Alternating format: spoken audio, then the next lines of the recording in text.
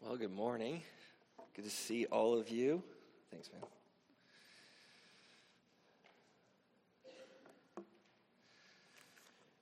Well, I'm going to begin with very little pleasantries. If you want to find in your Bible, Luke chapter 6, that's where we'll be today. If you don't want to find it in your Bible, I'm going to put it up on the screen, so it'll make it really easy for those of you who just want to be able to look at it. But we're going to dive into the least exciting text of your New Testament. In these days, he, and this is Jesus, remember we are in a series reacquainting ourselves with Jesus. So Jesus has, in chapter 6 at this point, Jesus has begun his ministry, and today we're looking at how he gathers his disciples, who he gathers, and why that matters. So he, that is Jesus, went out to the mountain to pray, and all night he continued in prayer to God. And when day came, he called his disciples, so the large crowd he gathers together, and he chose from them 12, whom he named apostles. Now, sometimes you'll see somebody put the word apostle in front of their name, apostle, whatever. It's not a fancy word. This is literally just a Greek word that we moved into English because it sounds fancy when you do stuff like that. It just means to send. If I send Emery to go get her sister Esri, she is my apostle. I've sent her. So Jesus is just gathering the ones that he's going to keep close, that he can then send out to be his messengers, to kind of train more people. So he picks the 12, he names them apostles, and here's the list of their names. You're going to see this several times this morning, so if you don't catch them all right now, it's okay, but here we go. Simon, whom he named Peter, and Andrew his brother, and James and John, and Philip and Bartholomew, and Matthew and Thomas, and James the son of Alphaeus, and Simon who is called the Zealot, and Judas the son of James, and Judas Iscariot, who became a traitor. Now, this is generally not how you start sermons if you want them to go well, but this is the kinds of things that I do. So here we are. I don't know if you know these names or don't know these names. When I see this list, I think of VBS. I think of Sunday school. I think of memorizing this list of names because you got an extra 100 points and then you'd win the pizza party or whatever it was. Like we took these names and they became trivia for us that we could test each other on. But in terms of anything more than that, we kind of just skip over it. There's so many lists of names in your Bible, and if you're like me, you just breeze right by them. Because you look at it and you're like, oh, that's nice, there's the names, moving on for something important. But huge chunks of your Bible are given over to lists of names. And we have to ask the question, because it was so difficult to write, so difficult to preserve, so expensive to make, why include a list of names if it doesn't teach us something about who Jesus is and what Jesus is about? And so that's what I'm hoping that we'll be able to do this morning. So as we begin, first I would say that this is a sign. It's important for us to remember that God called together out of Abraham, Isaac, and then Jacob. And Jacob then had 12 sons, as you'll recall. Jacob's name is changed to Israel, and those 12 sons become the 12 tribes of Israel. And that becomes kind of the basis of most of our Bible, most of our Old Testament especially. In 722 and in 587 BC, Israel is invaded. And those 12 tribes are grabbed and scattered to the wind. They're moved all over the Mediterranean. They're mixed in with other people so that the tribes are no longer purely, Dan or Asher or Zebulun or whatever the different tribe was. They're no longer pure anymore. They're mixed together. We call these sometimes even the lost tribes of Israel. And so the prophets later on, after all this happens, as you get into the prophets begin to declare a time, foretell a moment when God is going to step into world history and bring the scattered people home. This is a message of great hope to the people as they themselves are suffering under such deep oppression. We've been talking about that as well. And so when Jesus shows up on the scene and calls together 12 different guys from different places, different occupations, different areas, different perspectives. He brings them together. He is enacting the vision of Isaiah. He is enacting the vision of the prophets. He's saying that today this scattered people is now being brought together, but it's no longer being lined up and moved through patriarchal lineage of biology. It's now moved through the Spirit. Now it moves through the Spirit. These sorts of ways of cutting each other up and making lines are no longer important. The tribes don't matter. Jesus has called them together. You'll remember that Jesus last week directly attached himself to the prophecies of Isaiah when he preached his first sermon. Here's another prophecy from Isaiah that maybe will help us understand what Jesus is plugging into here. God is speaking through the prophet Isaiah, and he says, "Fear not, for I am with you. I will bring your offspring from the east, from the west I will gather you. I will say to the north, give up.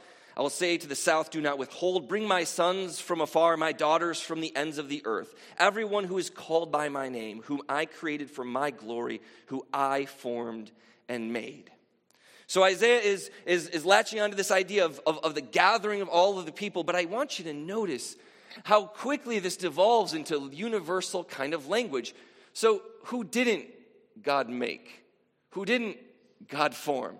Who didn't God create for his own glory? Didn't all of humanity begin by God making and then placing in them his own breath and his own divine imagery? You see how this is expanding, and as Isaiah's vision continues on from really 40 all the way through 66, the vision gets bigger and bigger and bigger, and here we have Jesus bringing it all together. Now, this list of disciples, Luke introduces us to two prior to the big long list. And the first is Peter. Now you might have heard of Peter. He was a fisherman. But he was a fisherman not for sport or fun. It was subsistence living. So how many of us have fished? Everyone's gone fishing. Has everyone gone fishing? Anyone not gone fishing? Because Steve, did you take note, Steve? The hands that raised? There was one right here. Oh, well, stop. Okay, anyway, so Peter was a fisherman, but he was a subsistence liver. So what that meant was every day as they caught fish, that fish was their livelihood for the day. What was left was sold. They were not making money, right? They were living day by day. Some of us have had the experience of living paycheck to paycheck. If you've lived paycheck to paycheck, you've had a better life than Peter and his family.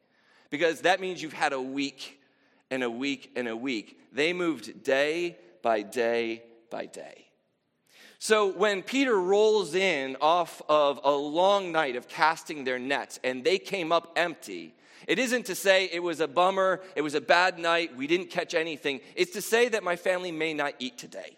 That whatever we're going to eat is what we've got left over from yesterday because we don't have money to buy new things today and we don't have fresh food to eat today. So this is exactly what happens. Peter comes off the water, and we runs into Jesus, and Jesus says, "Hey, go back out and cast your nets again." Simon Peter answered, said, "Master, we toiled all night and took nothing, but at your word, we'll let down our nets again." And when they had done this, they enclosed a large number of fish. Their nets were breaking. They signaled to their partners in the other boat to come and to help them. They filled both boats up so that they began to sink. So much food has been poured into their pockets now that not only do they have the day, but they probably have the week. They probably have the month now because of all that God has given them, because of what Jesus has given them.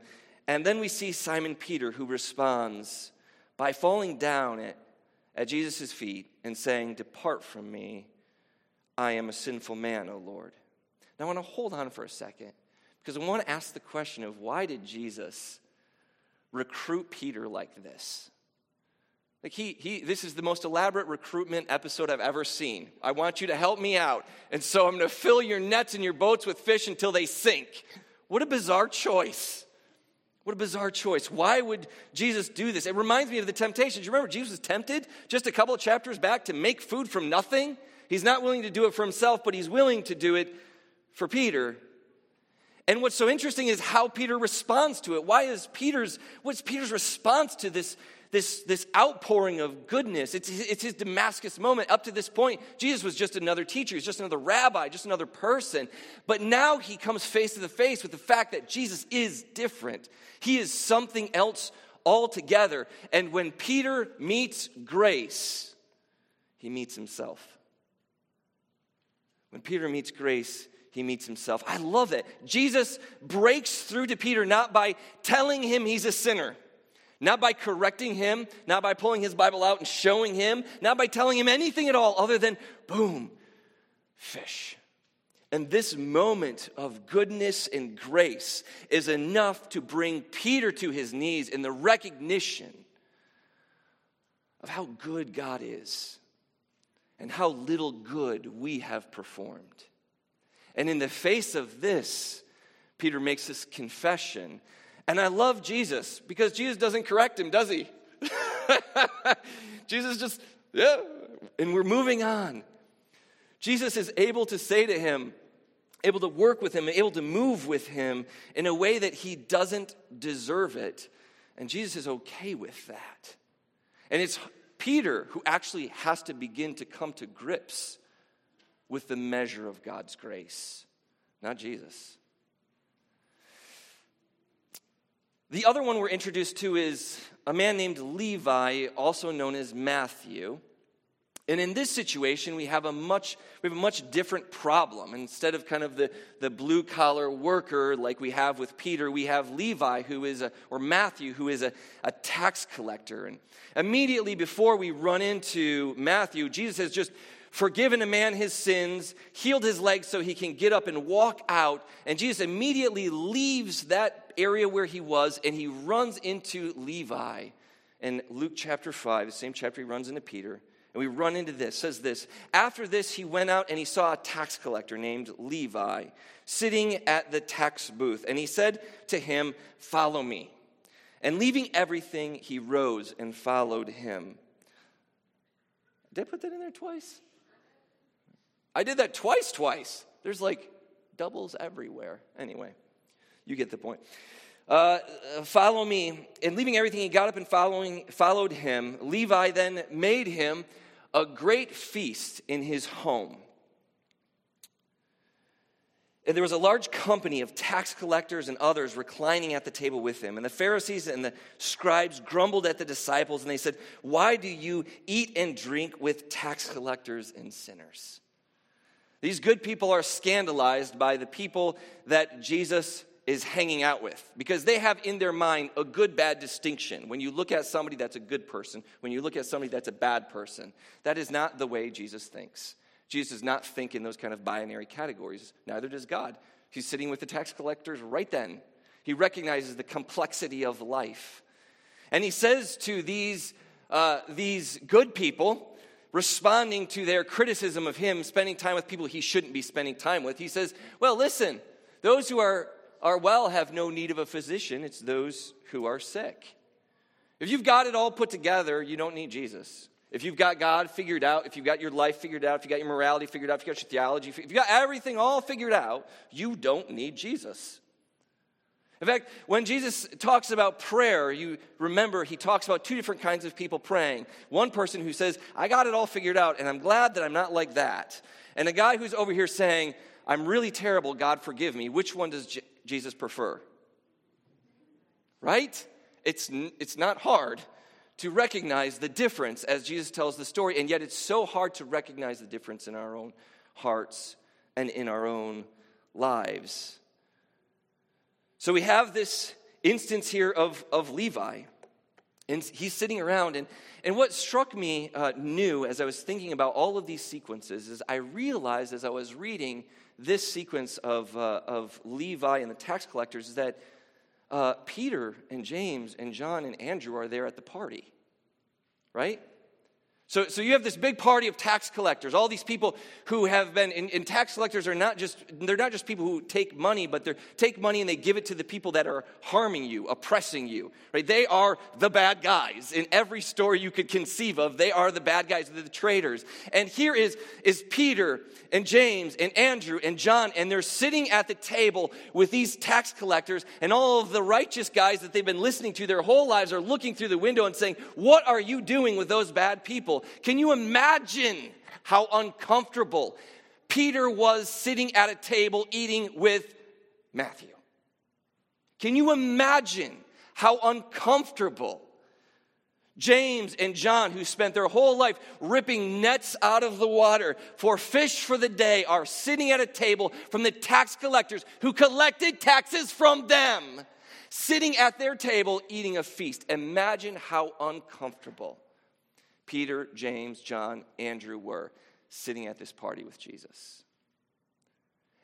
And imagine what they thought about when they left the doors and heard the crowds outside. I mean, this is kind of a wild situation. So back to our list for a second here. When you look at this list, I need you to see it. I need you to see it for what it is. And what it is a mess. It's Simon Peter, who never ceases to put his foot in his mouth. It is fishermen who know only ripping things out of the water, right? Living day to day. It's Matthew, who is collecting taxes from all of these guys, so much so that he had enough to have a feast and a house and all that he wanted. We have James and John, the sons of thunder. James and John, the sons of... There's a situation where Jesus is preaching in a city, and they don't listen to him. And so they're leaving the city. And James and John say, they didn't listen to you, Jesus. Should we call down fire from heaven to destroy them? Right? Can I get a witness, church? Come on. You've all thought that before. We all have. Like, oh. And Jesus rebukes them, right? There's another situation where James and John come to Jesus and they say, we want to sit on your right hand and on your left when you come into your kingdom. Anybody get an idea about what that might mean? Can we be in charge of the rest of these guys when you come into your kingdom? How do we get the positions of honor and privilege? We have Simon the Zealot. This is a political party, a literal political party of the day, whose political aspirations were to overthrow or throw out Rome through violent revolutionary force. Most of what those zealots did was kill tax collectors. That was like the easiest thing to do because there are tax collectors that are around and you could knife them when they went to Sabbath, right? So, and I'm not even getting to the bottom line here, but so you just look at this group of people. I want you to see that this people are a mess. So when we run into Luke chapter 9, an argument arose among them as to which one of them was the greatest. I don't find that hard to believe. In fact, I don't find that hard to believe because I've been in church a long time, and we still argue about that, right? We still have these same kind of fights. You have them in home. You have them at work. You have them in your own mind. We still have this same fight. And Jesus, I find so interesting because as he pulls this group together and as he deals with this argument, he takes a child and he puts it by his side and he says to them, arguing about who's the greatest, whoever receives this child in my name receives me. Whoever receives me receives him who sent me. For he who is least among you all is the one who is the greatest. Now, I realize that some of you are interpreting that in our modern Western mindset, and you're thinking to yourself, that's right, I hate volunteering in nursery. Screaming kids, snotty nose, poopy diapers, nothing really to love about it. But that is not what Jesus is saying. Jesus is saying something far more controversial. In those days, they did not look at children with big, gooey, warm hearts like we do. Children were not innocent and perfect. Children played with slaves because that was the rung of society that they were on. Literally, children would play with slaves. No one else would do that. So when Jesus says to them, listen, you need to go to the little children. He's not saying, listen, I need you guys to take it, humble yourselves a little bit and go volunteer in the nursery, help with the children's ministry. He's not saying that kind of stuff. He is saying, I want you to go to the lowest rung of your current society, and I want you to dwell there. Stop trying to escape the children's table for the big adult table, and you go back to the children's table because that is where you will learn about what it is like to know God. When you take yourself to the bottom rung.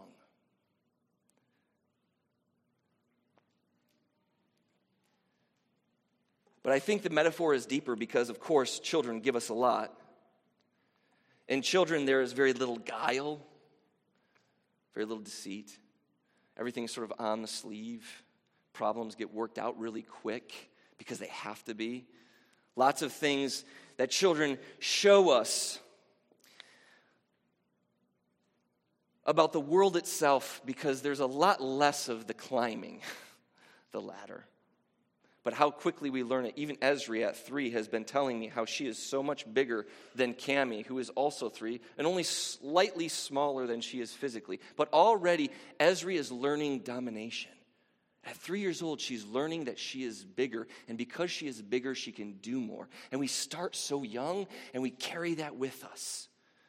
We carry that view of the world with us. And Jesus is here to subvert, undo, and heal that wound in you, because that is a wound in you. That we would be willing to harm one another for any reason is a wound in us. And Jesus is calling us to set our weapons down. Jesus says, "By this you'll know you are my disciple, that you love one another." And is there one time that I don't think we feel any more loved than in that moment when you feel really heard. You ever gone through a hard time and you're sitting with somebody and they say to you, I know what you're going through. And you can tell that they actually do. And they're listening. And they're not thinking about an argument. They're not thinking about a correction. They're not going to give you any advice. They are just with you in the pain. They're just sitting there. And you just hear and you feel like you're in the present moment with someone. That you're not alone. Jesus is calling us to love one another. And it's so easy, it's hard. I imagine Peter and Matthew arguing politics. I imagine Bartholomew and James arguing religion. I imagine economy. I imagine all of the things that we would argue about. Like, the world is not different. We are not different. The same wounds and problems and fights exist inside of us. And Jesus has called these people together into one place. And he says to them, as he prays his last prayer before he is taken away to be crucified, this is his prayer. Not for the disciples that he is standing around, but for the disciples that will come after those disciples. This is one of those few places in the Bible that wall is broken and you and I are directly addressed. And here Jesus does that. He says to us, I do not ask for these only, but also for those who will believe in me through their word, that they may all be one, just as you, Father, are in me and I in you, that they also may be in us, so that the world may believe that you sent me. That sounds very convoluted and complicated, but I hope that you just see its lines of intimacy crossing. Jesus is saying, I am connected to you, God. And I want these people to connect to you. And I want these people to connect to each other. And I want to connect to these people. I just want to see a web, a network of connection. This is what Jesus is praying for. And my friends, if you take a look, that's kind of what happened, isn't it? Couldn't Jesus have taken this group? Couldn't he have chosen 12 people that would get along really well? Couldn't he have chosen 12 people that believed everything the same that he did, everything the same that they did? Could he have chosen people who had the same political, economic, philosophical, religious, whatever the things, racial, whatever the things are that divide? Couldn't he have picked a group of people that agreed? Instead, he didn't. He went out of his way to find people that wouldn't, so that Jesus and Jesus alone would be the rock upon which their unity is built. That everything else is a shadow. It's a shadow. And we're giving too much of our lives to the shadow. And we need to give more of our lives to Jesus and to one another, because that is the power of love. That is the only thing that will bring healing to our wounds. Whether we're talking about you as an individual, or we're talking about a country, or a people, or a place, whatever it is, that is it. Because love does something that nothing else does. Love puts you on the same side, even when you are not on the same side. Every one of you have proved it. You've proved it through your marriages. You've proved it through your families. You've proved it through your friendships. And now we have to prove it with the enemy. Now we have to prove it with the other. Now we have to prove it with the people who aren't tied to us by biology or by position or by work. Now we have to choose to do it for every single person you meet, because that is what Jesus does. Jesus built his church like this. We can't build it any other way. Let's stand and sing.